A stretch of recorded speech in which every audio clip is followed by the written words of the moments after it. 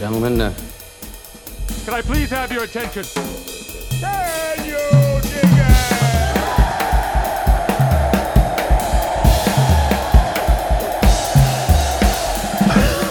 it? Greetings, dear listeners. This is Jonah Goldberg, host of the Remnant Podcast, brought to you by the Dispatch and Dispatch Media. So, here's the situation.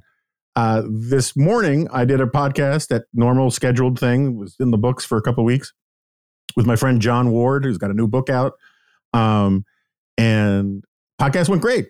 And then we found out afterwards that it turns out the Dispatch is now sufficiently of such scale that no one thought that the left hand never told the right hand that Steve Hayes had recorded the Dispatch podcast with John Ward yesterday. And so we didn't want to release two podcasts with the same author about the same book basically on the same day for reasons that I don't feel like I'm obliged to get into too much detail about. It just sort of seems like an obvious thing. And so while I was recording a new intro trying to explain this to people for the recorded Remnant, Adam suggested, hey, maybe we just put together a podcast real quick. So I was like, well, who could we get quick, who's good, that doesn't need a lot of prep and wouldn't be intimidated by basically being available right now. So I first texted Kevin Williamson saying, hey, are you there? And he didn't respond. So then I texted Charles C.W. Cook, my former colleague at National Review, and he was game. But he is in a hotel room with merely his phone. So the audio may not be what we would normally like, and certainly not up to an audiophile of Charles's stature would normally submit to, because he's got his own rig at home. But I'm very grateful to Charles for signing in, and welcome back to the Remnant. Thank you. What you're saying, Jonah, in effect, is that I'm a cheap date. At any moment, you can just text me, and wherever I am in the world, I will say, yes, I'm happy to come on your podcast. But I'm pleased you added Kevin in too, because that meant that Mad Dogs and Englishmen was probably meant to be, right? That's exactly right. I think the way you should interpret this is that I hold you in such high esteem. Because I will tell you, I went through we discussed some other names, like, no, can't talk to him, don't want to talk to him, blah, blah, blah, blah, blah. But like, I'm always delighted to talk to Charles, and I'm always delighted to talk to Kevin. And I am perfectly happy with being the officiator at a reunion of Mad Dog and Englishman. If you guys ever want to, take over the Remnant, that would be fine by me. Absolutely. You can sit in the middle and throw tomatoes in both directions. I think that's a good idea. I have to figure out, that's a good place to start. Like, what are things that you guys actually profoundly disagree upon? Well, I don't think there's a lot politically that we profoundly disagree upon. One thing that did come up in our 500 episodes of the podcast was that I really love sports, and Kevin could not care less about sports. So there's no sports talk at any point on Mad Dogs and Englishmen, because I'm the sort of person who could watch a snail race and get really invested in it and start asking questions about the history and the traditions. And Kevin could go to the Super Bowl in the best seats and watch the greatest game that's ever been played and sort of say, eh. So that's one thing we don't have in common. But yeah, I mean, one of the complaints about Mad Dogs over that time was that we agreed too much, which we probably did. Yeah, I'm of two minds of that kind of thing. I get grief from people saying I don't have enough people that I disagree with on the podcast, and at the margins, I think that's right. It would be good to mix it up a little bit more with some people, but at the same time, it's supposed to be a conversation and not necessarily a shout show kind of thing. And some of it just has to do with the amount of preparation that you have to do, and mental, sort of preparation you have to do to like really go at people who you profoundly disagree with is just something that schedule wise, it sometimes just feels like a lift. But I should do more of it, and I will. But I think there's something to be said. Even the liberals I have on, which I have quite often, I try to find things that we can actually agree on rather than things that we're going to get into like big honking arguments about. But anyway, be that as it may. So I listened to, I guess, the first half of the latest Editors podcast, and you guys were talking about, because you had to, the shooting in Nashville. And I share a lot of your views, but I also share the sort of basic exasperation with the fact that it's there's a certain, one of the things that makes these events so evil is the pointlessness of debating, of the debates that follow from them. It just feels, and that makes it all the more frustrating because it is a natural human compulsion to want to do something to prevent these kinds of things, but there really isn't anything obvious that is doable that would actually do something. Where do you come down on that? I think that's exactly right for a couple of reasons. Let's start with guns. I have strong views on the Second Amendment, as you know, and by this point, as your audience probably knows as well. That is to say, if we were having a meaningful conversation about gun control, if the consequences of any potential gun control measures were real, I would come down on one side. And that side would be the pro-Second Amendment position. It is true at the same time that the debate over gun control in the United States is largely academic at this point. It's not academic in the sense that the government couldn't pass all sorts of laws that we need enforcing. It's not academic in the sense that there would be constitutional implications and that individuals would see changes in the way they interacted with the law. But you cannot stop mass shootings with legislation in a country that has nearly 500 million guns in circulation already. That ship has sailed. In that respect, I think that gun control is largely irrelevant to the debate over mass shootings. The second reason you can't stop mass shootings is that they are, especially given that there are that many guns in circulation, intrinsically impossible to predict. The analogy, the comparison I drew on the editor's podcast was with trying to fight more quotidian forms of crime. We actually do a fairly good job in this country, if we want to, which often we don't, at taking on a specific problem. For example, Islamic terrorism or crime down on the intersection of 31st and Johnson Street. We can expand resources, we can change tactics, we can raise awareness because we, by and large, know where to look. That isn't true with mass shootings. That's the whole problem with mass shooting. That's why it is so depressing. You have an enormous country with 330 million people who are in not just the Second Amendment respect, but in so many respects, incredibly free. I often point this out to my English friends. It's not just if you were to go after the guns that you would have to violate Americans' expectations of the Second Amendment and the 45 state constitutions that echo it. You would have to go after all sorts of other amendments that don't exist in other countries. For example, you would have to have a much more lenient attitude towards searching homes without a warrant. You would have to have a much more lenient attitude toward prosecuting people based on their speech or their ideology. Or their association. Yeah, or their association. And we don't have that. So we have this massive continental country full of 500 million guns, full of 330 million people who are all much freer than in most countries. And at no point do we have any idea where the next one is going to happen. That is basically impossible to superintend, even if you want to. Yeah, I mean, there's also, I mean, and I hate this calculation, but if we're going to be realists about it, there's the problem of if you decided that you were just going to go on some Australian-style gun confiscation program, odds are, and I'm not, I'm just being descriptive here, but odds are that would lead to a lot more deaths, right, than the current death toll of mass shootings. And that's a grim thing to talk about. And I am not necessarily, I mean, I know part of the Second Amendment is the right to rebellion and resist the government and all of that. But so one can make arguments saying it's justified if the government decided to violate the Second Amendment without repealing it first, to resist that with violence and being armed. Or one could say that was a horrible, unconscionable, indefensible approach to gun confiscation.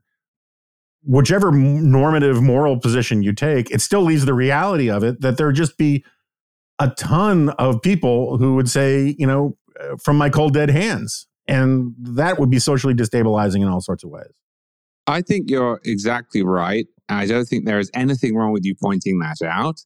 I would add to it that it would also, and this would matter in other areas that were not directly related to gun confiscation, destroy the trust between the police and local authorities and the citizenry in massive, massive swathes of the country. The police officer who you know because you went to high school with him in your town in Kansas, who was at your brother's wedding, would suddenly be the guy who would have to knock on the door. The guy who was responsible for enforcing these new laws. And all of a sudden, when he comes around and says, hey, have you seen Mary recently? She's missing. Well, maybe you're a little less helpful. But, this isn't just a right-wing thing. Descriptively, the problem here is both on the right and the left. And I say problem not because I think there's anything wrong with resisting new laws, but there is a lack of appetite to deal with this on both sides. The right does not want to give up its firearms, and I include myself within that. I don't think it will work, and I don't think it should work, and I will happily own that. The left does not want to enforce many of the laws that it passes. This is increasingly true. There is a paradox here.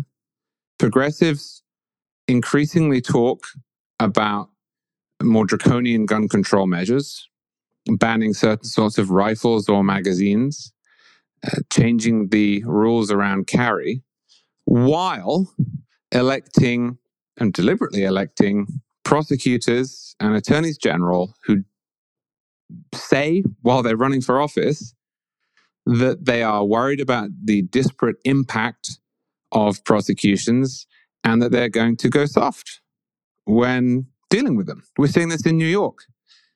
I'm not wild about this because I think many of New York's gun control laws are unconstitutional. But New York has actually been a good counter-argument to one of the criticisms that Kevin Williamson, we mentioned him earlier, has made of, say, Chicago, where they have all sorts of laws, but they just don't enforce them. For example, they have laws against straw purchasing, but they don't enforce them. New York did enforce its gun laws for a long time. I think some of those gun laws are incompatible with the Second Amendment, but at least New York was consistent. It passed them and it prosecuted them. And now it's not. Well, what's the point? What's the point in passing laws if you have an institutional objection to the consequences of prosecuting those laws? Another area of this, for example, is mental health. There is a general agreement, perhaps not in the media, but in the country at large, that one of the problems we're dealing with here is mental health. Certainly that is implicit in some of the ideas that we hear as to how we can fix this. Every time Chris Murphy says that we need to enhance background checks, he is in part talking about preventing people who have mental health issues from getting hold of firearms. Again, red flag laws, popular on the left, less popular on the right. Red flag laws are designed to allow the authorities to take away from people who are mentally ill firearms that they already possess. Okay, but what if there is a general predisposition against declaring people mentally ill in the first place, especially, if I may say, in the area of transgender individuals?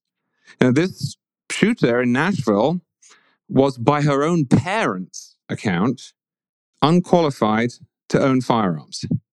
But do you think that in many cases, the Christian parents of a dissatisfied transgender adult would be respected on the left if they said, we think she's crazy? So I think this is a really interesting one. You have the people on the right who are open about their dissatisfaction with gun control. They openly and explicitly and honestly oppose it. They say, I don't want it. And then you have people on the left who want it in theory, but are opposed in practice to the mechanisms that would be necessary to enforce it. And I'll just finish by saying this is actually what separates the United States from, say, Britain.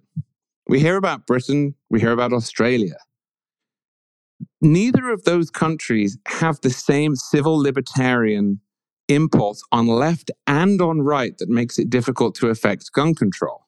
There is no great crazy people lobby in Britain, and there is no pro-gun rights lobby in Britain either. And when you lose both of those, and you don't have a robust Fourth Amendment, and you don't have a robust Fifth Amendment, and you're not especially worried about the First Amendment either, well, then you can do gun control. So, and I feel like the last time I had you on, I probably asked you the same question. Just one added problem with stopping mass murderers like this is that you're right. It's a lot like trying to stop other kinds of crime. But like rape, which is an absolutely heinous crime and rapists should go to jail for long periods of time. At least the punishment is a deterrence at the margins for the behavior. The problem with most of these mass murderers is they intend to die. And when you intend to die, what is the deterrence for stopping this? It's like, you can't say, well, if you don't manage to get killed in a hail of bullets, you'll go to jail for a long time. They know that. But that's the whole point is that it's this essentially this suicide pact that they make. And if it is very, very difficult to prevent people who are from doing something if they are willing to die in the process. I don't have a good answer for that, and I'm not going to pretend that I do. I do think this is one reason that people who are more friendly toward the Second Amendment suggest that we harden our targets. I don't think that is an entirely unfair observation given the status quo. If you look back to the shooter in Santa Monica and his manifesto, I think it was 2015, he said that he had originally planned to hit, I believe, a Halloween party, but he had noticed that it was full of cops, and so he would be shot the moment he drew his gun. If you look back to the shooter at the Pulse nightclub in Orlando, that was originally perceived to be an attack on LGBT people, but in fact, he had wanted to hit Disney World, Disney Springs, which is the shopping area, but had gone there to scope it out and had recognized that it was teeming with security and cops. I believe in this case, at least according to early police reports, the shooter had not intended to target that school, but had looked elsewhere, but had found more security. You're absolutely right. The problem is, if you want to die, there's not much people can do except stop you carrying out the attack in the first place. And I think in this respect, it is similar to terrorism. You cannot stop what happened on 9/11 if the people flying the plane are willing to die, but you can try and stop them getting on the plane in the first place. And there is, it seems, in some cases, a rational calculation. And that calculation is, before I die, can I do what it is that I'm trying to do? And the more you harden the target, the more you make that difficult. But of course, that is marginal. That's not a silver bullet, if you'll forgive the expression, and it's not going to solve most of these cases. And it suffers from the same problem, which is that you just don't know where people are going to do this. And also, if you harden target A, then target B becomes relatively more attractive. It's a very, very hard issue. Yeah, I mean, and part of the answer, which I hate, and I'm pretty sure you do too, is accepting this as a reality, at least for the time being. I tend to think that this is a kind of social contagion. And, there was, John Podhoretz recently made this point about there was this huge, and fad is a minimizing word, but there was this huge fad in assassination attempts from the late 60s, straight through the 70s. And then it just seemed to go away. And, it is entirely possible that this era that was essentially ushered in by Columbine could end. But what cultural alchemy is required to make that happen, I do not know, nor does anybody else. And in the meantime, if you are responsible for a specific institution, your responsibility is for that institution, and so you're going to target harden your institution, and you're going to think it's terrible that some other institution didn't target harden. But, like if I still had a kid at grade school, I would ask them, what are your procedures? Even though I know it's the odds of it actually afflicting a specific school are infinitesimally small. We care 100% about the 100% of children in the world who belong to us. Yeah. And so you're going to ask those questions, and the institutions that have answers to those questions are going to be, that they're going to be some subset of people who reward those institutions with the in loco parentis function for their kids. Yes. And of course, that's precisely what I would do and have done. May I say the thing on your podcast, Jonah, that I'm going to get angry emails for saying, but that I think is important nevertheless? This is a horrible problem, and it is a problem that the United States has more than pretty much every country in the world, and it is worth taking seriously. And I'm in no way suggesting otherwise. But we also ought to recognize that this is extremely rare. And that isn't to say that it doesn't play an outsized role in the public imagination, or shouldn't, as it plays an outsized role in my imagination as a parent. But if you were allocating resources to deal with societal problems, as harrowing as this would not be at the top, because you are about as likely to be caught in a mass shooting as you are to be struck by lightning. The number of deaths that occur in this fashion every year in the United States is about equivalent to the number of deaths that occur on farms where people are engulfed by grain. Again, I'm not downplaying it. I understand why it matters, and I would love to stop it too, although I don't know how to do it. But we would get a greater bang for our buck if we improved the safety of school buses. We would get a greater bang for our buck if we trained more people how to swim at school. And I am a little bit alarmed by the successful campaign to make it seem as if this is more frequent than it is. Once again, not because this doesn't matter, but because it's important to understand what is true. Pretty much every piece now that I read on this quotes this organization called the Gun Violence Archive, which massively, dramatically, deliberately overstates the number of mass shootings in the United States. I'm sure you've seen this too. You logged on, March 28th, and you will have read on CNN and the New York Times that there have already been 200 mass shootings in the United States this year. This is not true.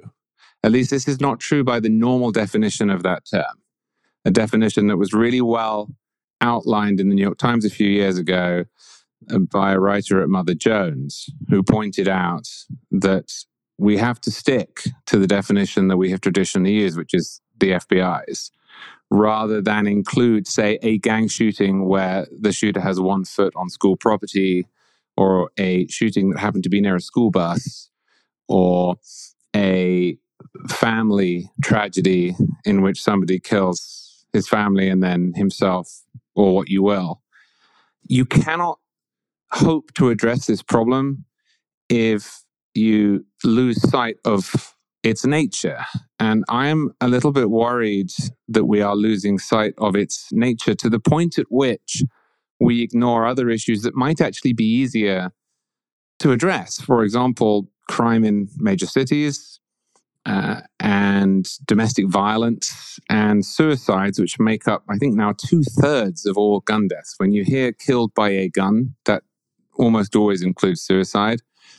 That's hard to fix too, but it's easier to fix than this. And I find it alarming that we spend all of our time and resources and political energy trying to solve this very real and very big problem that is really hard to solve, and almost no time talking about the other areas which make up the lion's share of deaths and destroyed lives, which actually probably are easier to address. Yeah, I mean, as a matter of reason and logic, I find that very difficult to pick apart in any meaningful way, and that should count for something. But at the same time, which you concede is, there is a symbolic psychological component to this that makes it, I mean, I remember years ago, at NRO, when I was running NRO, we ran a piece that gave a very sober statistical look at the statistics on lynching in the United States in the the beginning of the 20th century, and the numbers don't fit necessarily the narrative of what we've been led to believe about the story of lynching in America. But the author, who was a friend of mine, actually pulled the piece because the headaches weren't worth it, and it was a long story. But one of the chief criticisms was that it was not sufficiently cognizant of the cultural radioactivity of this heinous crime, which was lynching, right? And there's something about the as a cultural, psychological, sociological thing, there's something about mass shootings that ping different parts of our brains in ways that that's part of the point of them. It's very much like terrorism.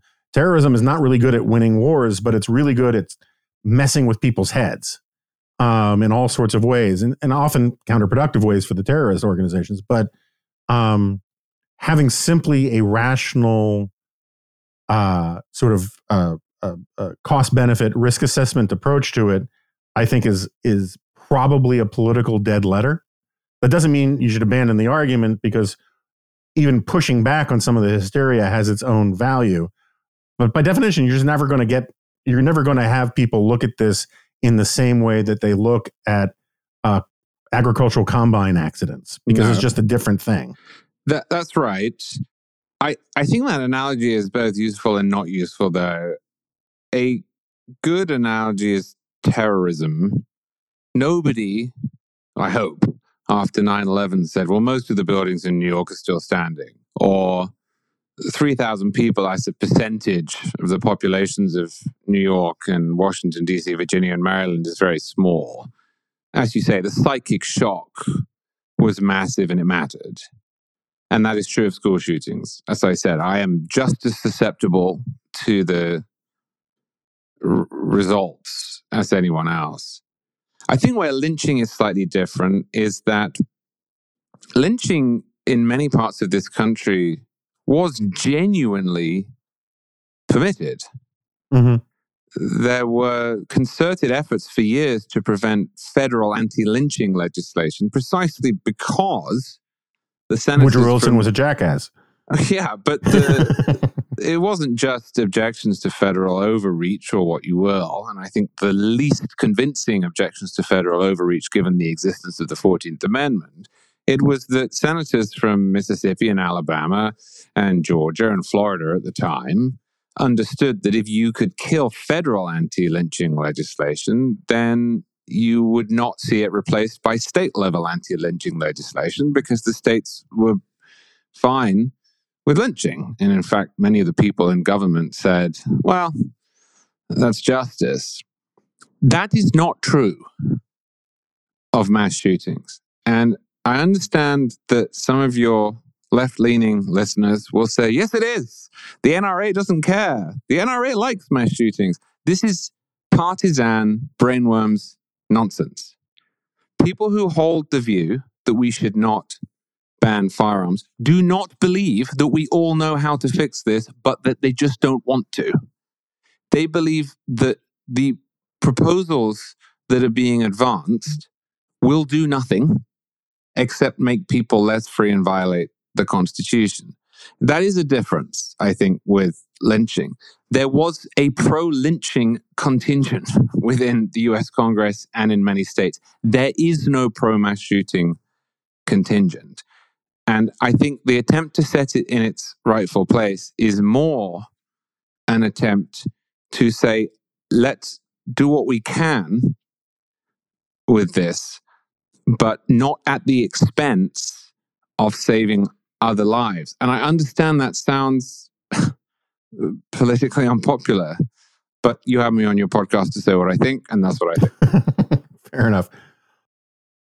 Okay, let's take a second to hear from our sponsor. Do you owe back taxes? Pandemic relief is over now. Along with hiring thousands of new agents and field officers, the IRS has kicked off 2024 by sending over 5 million pay-up letters to those who have unfiled tax returns or balances owed. Don't waive your rights and speak with the IRS on your own. They are not your friends. Tax Network USA, a trusted tax relief firm, has saved over $1 billion in back taxes for their clients, and they can help you secure the best deal possible. Whether you owe $10,000 or $10 million, they can help you. Whether it's business or personal taxes, even if you have the means to pay or you're on a fixed income, they can help finally resolve your tax burdens once and for all. So call 1-800-245-6000 for a private free consultation or visit tnusa.com/remnant. That's tnusa.com/remnant. Okay, so let's take a second to hear from our sponsor, Aura Frames. Longtime listeners know I'm a big fan of Aura Frames. I've gotten them as gifts. I've given them as gifts. I sent my daughter back to college with one so she could look at many, many, many pictures of her cat and I guess her parents as well. So if you're looking for the perfect gift to celebrate the moms in your life, Aura Frames are a beautiful Wi-Fi connected digital picture frames that allow you to share and display unlimited photos. It's super easy to upload and share photos via the Aura app. And if you're giving an Aura as a gift, you can personalize the frame with preloaded photos and memories. I can attest, it is very easy to use, very intuitive. You don't have to read a lot of documentation. It's just like you load the app and it says what pictures do you want in your frame, and you put them in your frame, and you can change them, and you can set the settings to whatever you want for how long the pictures stay there. It's pretty idiot proof. From grandmothers to new mothers, aunts, and even the friends in your life, every mom loves an Aura frame. Named the best digital photo frame by Wirecutter and selected as one of Oprah's favorite things, Aura frames are guaranteed to bring joy to moms of all ages. Right now, Aura has a great deal for Mother's Day. Listeners can save on the perfect gift by visiting auraframes.com to get $30 off plus free shipping on their best-selling frame. That's auraframes.com. AURA frames.com. Use the promo code REMNANT at checkout to save. Terms and conditions apply. Let's move on to other contentious issues. You are, I think it's fair to say, a zealous First Amendment defender in all of its regards, right? Yes. Yes. I share with you the lamentable nature of the ACLU deciding that it is an organization in favor of progressive good things rather than actually defending free speech as I hate the phrase neutral rule, but a rule that applies equally to all forms of speech, regardless of the subject matter. And even though I would have my disagreements with the ACLU on some of those free speech issues, I liked the fact that there was somebody there who was always willing to make those, let's call them Charles Cookian kind of arguments in favor of free speech. I'm curious. I mean, I know what you think in broad brushstrokes about the idiocy that transpired at Stanford, right? With the ridiculous administrator saying the juice is not worth the squeeze. And by that, she meant that, yeah, free speech is great, but if it leads to people being upset, it's really not worth it, right? I mean, that was the gist of it. But so I'm just trying to think this through. I was never the free speech voluptuary that a lot of my friends are, you, David French, and others. In the case of, I'll put it in the case of, how to put this? Okay, so the standard argument, like with guns, right, is we have to protect these far outlier positions. I know you don't think they're necessarily all outlier positions, but politically they're outlier positions. Because if we protect these things on the frontiers of our freedoms, our core freedoms will be all the more protected, right? If the threats are all out at this fort, way out in, on the edge of Apache country, then downtown St. Louis won't be touched by anything. And that's the argument for defending extreme speech. That's the argument for defending extreme expression. If you defend the extreme stuff, the core things that the First Amendment is really about will be protected.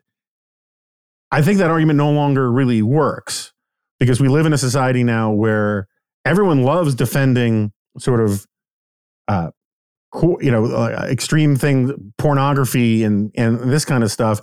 But everyone's got ideas about how to regulate political speech, which is the thing the First Amendment is primarily about protecting. And so I find myself being put off by a lot of free speech arguments from the right and the left as basically pretextual special pleading for what they want in a specific context. Ted Cruz says, him bullying Dish into taking Newsmax back on its air was a huge triumph for free speech and the First Amendment. I don't see it. It's a private company. Dish has First Amendment rights. It had a business understanding that they thought Newsmax was not living up to their end of it, and they wanted to drop it. And then you have the state, you have right-wing actors acting allegedly in the name of the First Amendment saying, no, you got to take it back. The hecklers at Stanford, they say, well, we have free speech rights too. And it seems to me that argument is kind of self-defeating if the argument just boils down to whoever's the loudest can shout down somebody, and that there are other values like an honor code, right? That the example I keep harping on because it just drives me crazy how stupid it is. The student who allegedly said to the visiting judge, I hope your daughters get raped. Now, she has a right under the Constitution to say such a thing, but I have no problem with the idea of Stanford saying you're expelled, because that's not appropriate behavior at a university. If you want to ask a tough question, that's one thing. That's fine. If you want to write an op-ed, that's fine. But we're training you here to be lawyers and officers of the court. And this idea that all speech, anything goes, I find problematic. So I know that's pretty scattershot, but I figured I'd set you up to beat back all the different bric-a-brac. Well, I think it depends on the situation. I'll try and take all of your points in some coherent manner. Neither the case of Ted Cruz and Newsmax nor the case of Stanford and the mob were First Amendment questions. They were free speech as a cultural value questions. I don't think that Newsmax has any right to be on Dish. And as you'll know from my writing about Section 230, I think, in fact, it is imperative in a free society that outlets, whether they be Dish or National Review or Twitter, enjoy their own First Amendment rights. So on that one, I side with Dish and not Ted Cruz. On the Stanford question, Stanford is a private university. The First Amendment does not apply. The reason that it was so important in that case that the values of free speech prevailed is that Stanford had said they would. Stanford does not have to say that they will. Stanford is not bound by the First Amendment, but Stanford has itself adopted a free speech code, and it should uphold it. If you make a promise, whether you are a business or a university or an individual, you should keep it. And this lady, Tyrion Steinbach, exists to undermine, is paid by Stanford to undermine the free speech policy that Stanford has itself adopted. And I think that is appalling. I think it is a good thing culturally, even though Stanford doesn't have to do so, that it has adopted a free speech policy because it is a university. And the purpose of a university is to permit debate, especially within a debating context, which is what the Federalist Society's event was. On actual First Amendment questions, I think I slightly disagree with your characterization. As a matter of political tactics, it might in some cases be useful to fight the outlier cases. Because, as you say, if you're fighting the Indians, you don't have to fight in downtown St. Louis. Or as many neocons used to say, if we're fighting them over here, we don't have to over there. We don't have to fight them over here. But I don't think that is the primary argument for defending what you describe as outlier or extreme instances of speech. The reason that I, at least, defend extreme speech is that there is no reasonable or comprehensible rubric by which speech can be deemed by the government as virtuous or evil. I don't think that is true of individuals. I don't think you have an obligation to consider Mein Kampf and Hamlet to be equivalent. I don't think the Dish does, or Stanford does, or the Dispatch does either. But I do think the government does. I think when it comes to the superintendence of speech, the rules that we have put in place in the United States make a great deal of sense. And those rules under Brandenburg v. Ohio are that if you say something that is likely to incite imminent lawless action, you can be arrested. But pretty much in every other circumstance, you cannot. And we want that, I think, as a rule, not only because it fleshes out the First Amendment as it was intended, but because it prevents the courts from having to draw all manner of arbitrary lines that it is just not well equipped to draw. It prevents legislatures, which are full of elected and powerful individuals who have incentives, from drawing lines that they are not equipped to draw. And it leaves these questions to the people. And those people include the CEO of Dish, who said, we don't want to run Newsmax anymore. That's fine. Or Twitter says, we don't want Charles Cook on anymore. That's fine. Or Stanford, that in this case said, we actually do want Judge Duncan to be able to speak. So I know that one of the arguments that is made is let's fight them on the edges. But actually, my reason for it is much more practical. It's that I do not consider there to be any rational or provable case for the existence of hateful or extreme or marginalized speech. And I'll finish by pointing out that historically, some of the speech that was deemed outre, we now cherish. Abolitionism, for example. If you go back to the time of Frederick Douglass, the charge against him was that, sure, we're all for free speech, but have you heard what he's saying? If what he's saying in Boston is taken literally, not only will it rile people up, not only is it wrong, but it will lead to revolution and violence. Well, what do we think of it now? Yeah, no, look, I get the point. And I think that there's I guess part of my problem with that is that it is and again, these are disagreements really at the margins, because I think on most of the public policy actual examples, we'd come out pretty close to the same position.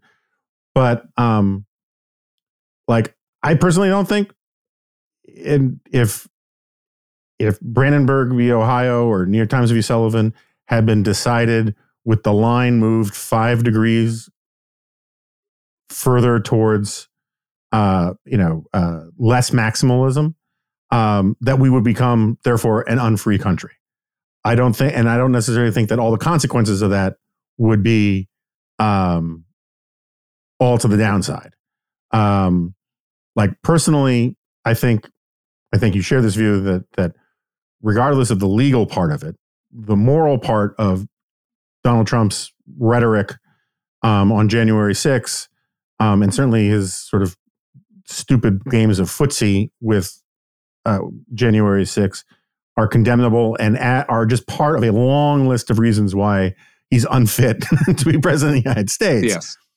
But if the law had been marginally more accommodating, or the law were marginally more accommodating of the proposition that what he did was incitement, that would not trouble me. Now, the law is what it is. I'm not arguing for us to go change it now, or anything like that. But my hunch is that there are plenty of countries that you and I would describe as free countries, maybe not as free as we would necessarily like, but like as free countries, Canada, the UK, where a president or a politician who said the things that he said and encouraged the things that he encouraged could be criminally liable. And that thought does not conjure phantasms of Orwellian nightmares for the United States of America to me. I do think that's where we disagree. I think it's important that the line is where it is. And I will own that I am in some respects now doing what you suggested at the beginning, which is internally worrying that you move it 5 degrees and then it's another 5 degrees and then your baseline changes and suddenly you've moved 15 degrees. But I also think that forcing the speaker to have had a relationship with the people he is supposedly inspiring is important. I think the Brandenburg Standard is brilliant because what it says is that you have to have been cognizant of what they would do and demonstrated. You have to say, not meet me in the Staples parking lot and I will make a speech about the iniquities of the United States, as many of the founders did. But meet me in the parking lot of Staples, bring your guns, and at 7 p.m., we go and kill the Jews. There's a huge difference. There's a huge difference between those propositions. In one case, you are criminalizing people who have made specific plans for criminality. And in the other case, you are criminalizing the speech of people who may well be innocent parties because it was misinterpreted by the crowd. And I can understand the arguments against it. I just understand why the court came down where it is, and I think it is the most workable free speech rubric that I've seen. Yeah, I mean, I think that's all fine and fair and certainly defensible. I think that part of my answer to that would be, and it's difficult without a real world case. And so we can take the Trump case, or we can take, there's this couple in Colorado who are being charged with negligent homicide for what their kid did in the mass shooting. And, but let's stick with Trump for just a second. I think that the distinction you're drawing is important and real, and I respect it. At the same time, I can see a case that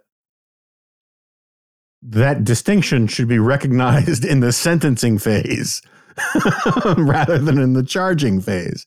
Insofar as you can say, because part of the equation that I think you're leaving out here is foreseeableness.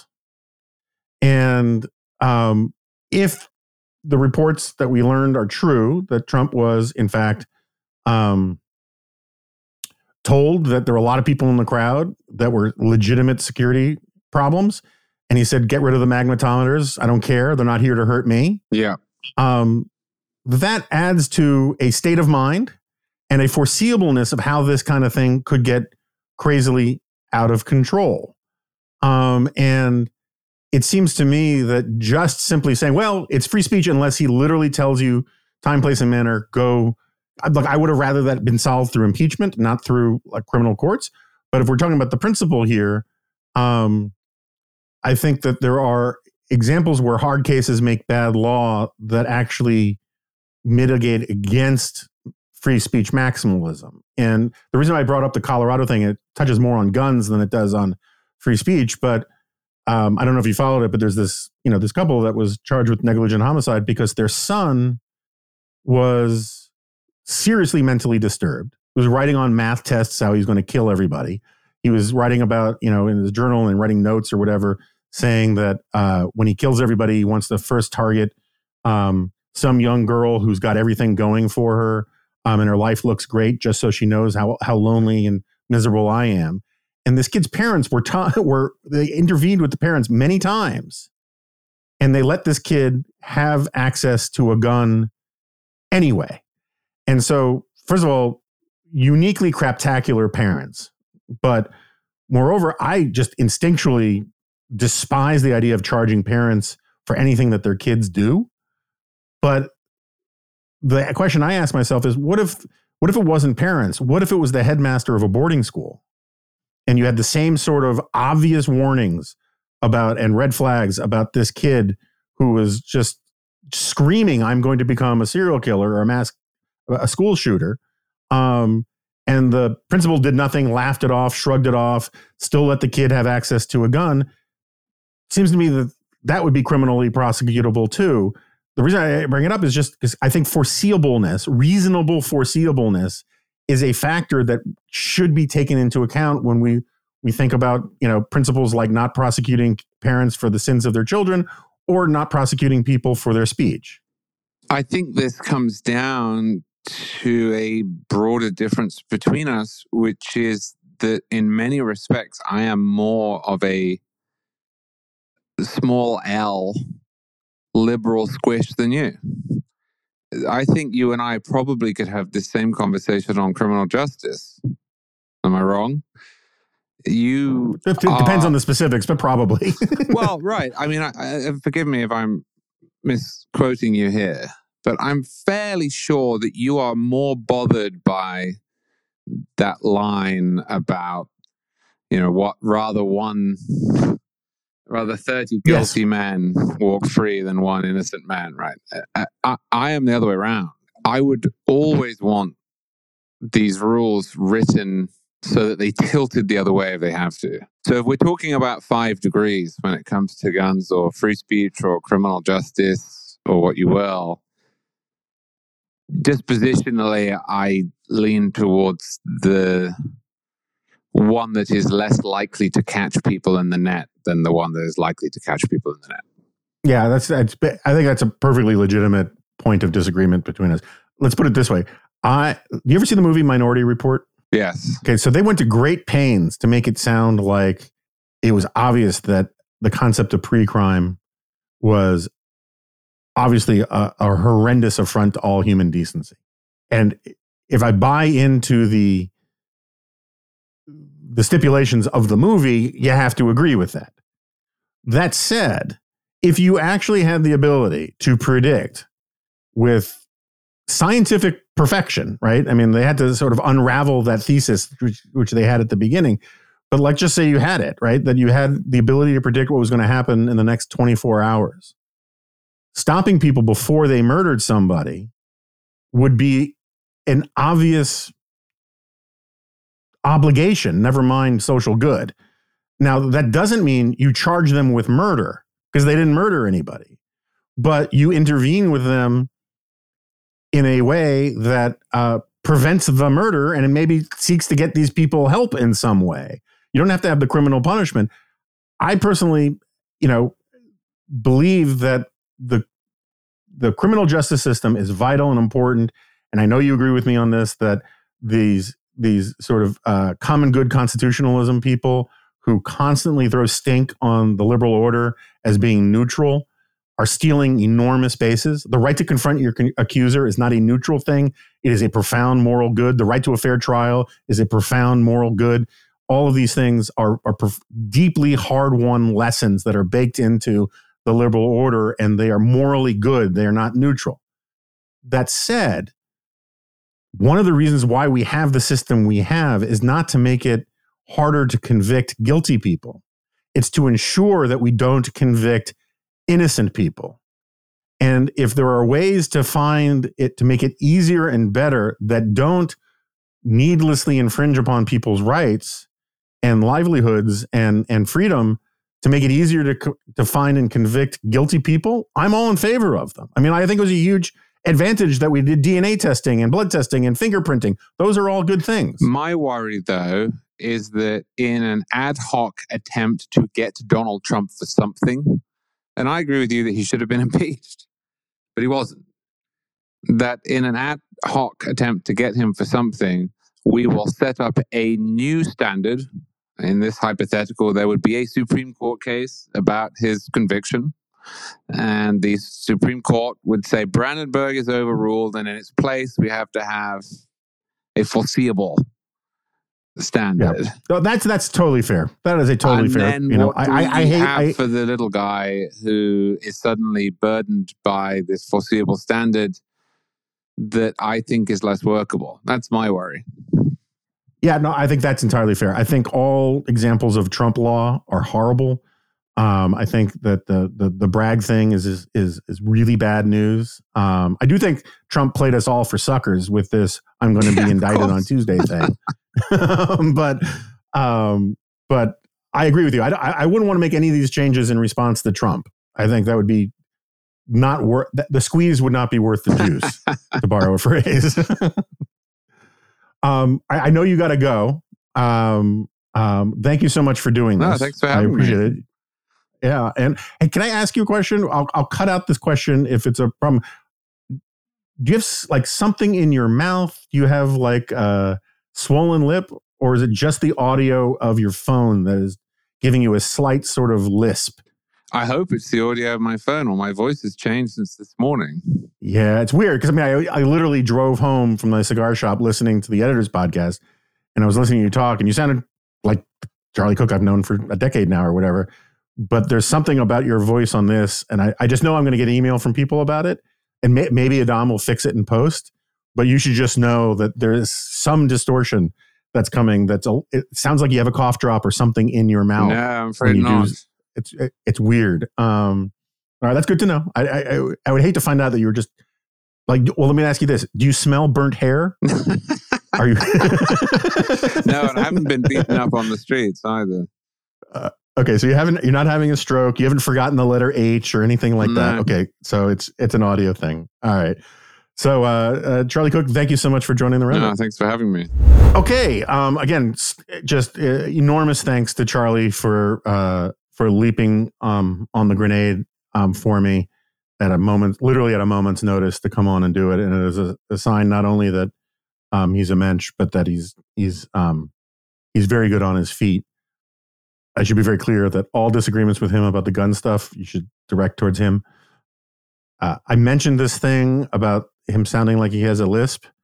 It may just be a function of the connection that he had, but since he was locally recorded, you may not hear it. So you may think that I'm the one who's got some sort of brain malfunction on this. So we'll see. But it was weirdly distracting for me. And so now I'm really curious to see whether it makes it. And I look forward to releasing the conversation with John Ward. So thanks to everybody for indulging this. Literally, I had no idea up until 3 minutes before we were doing this that we were going to do it. So if I missed something in the news or missed a point that we should have talked about, I apologize. But thanks again to Charlie for doing this. And I'll see you next time. No, you won't. This is a podcast.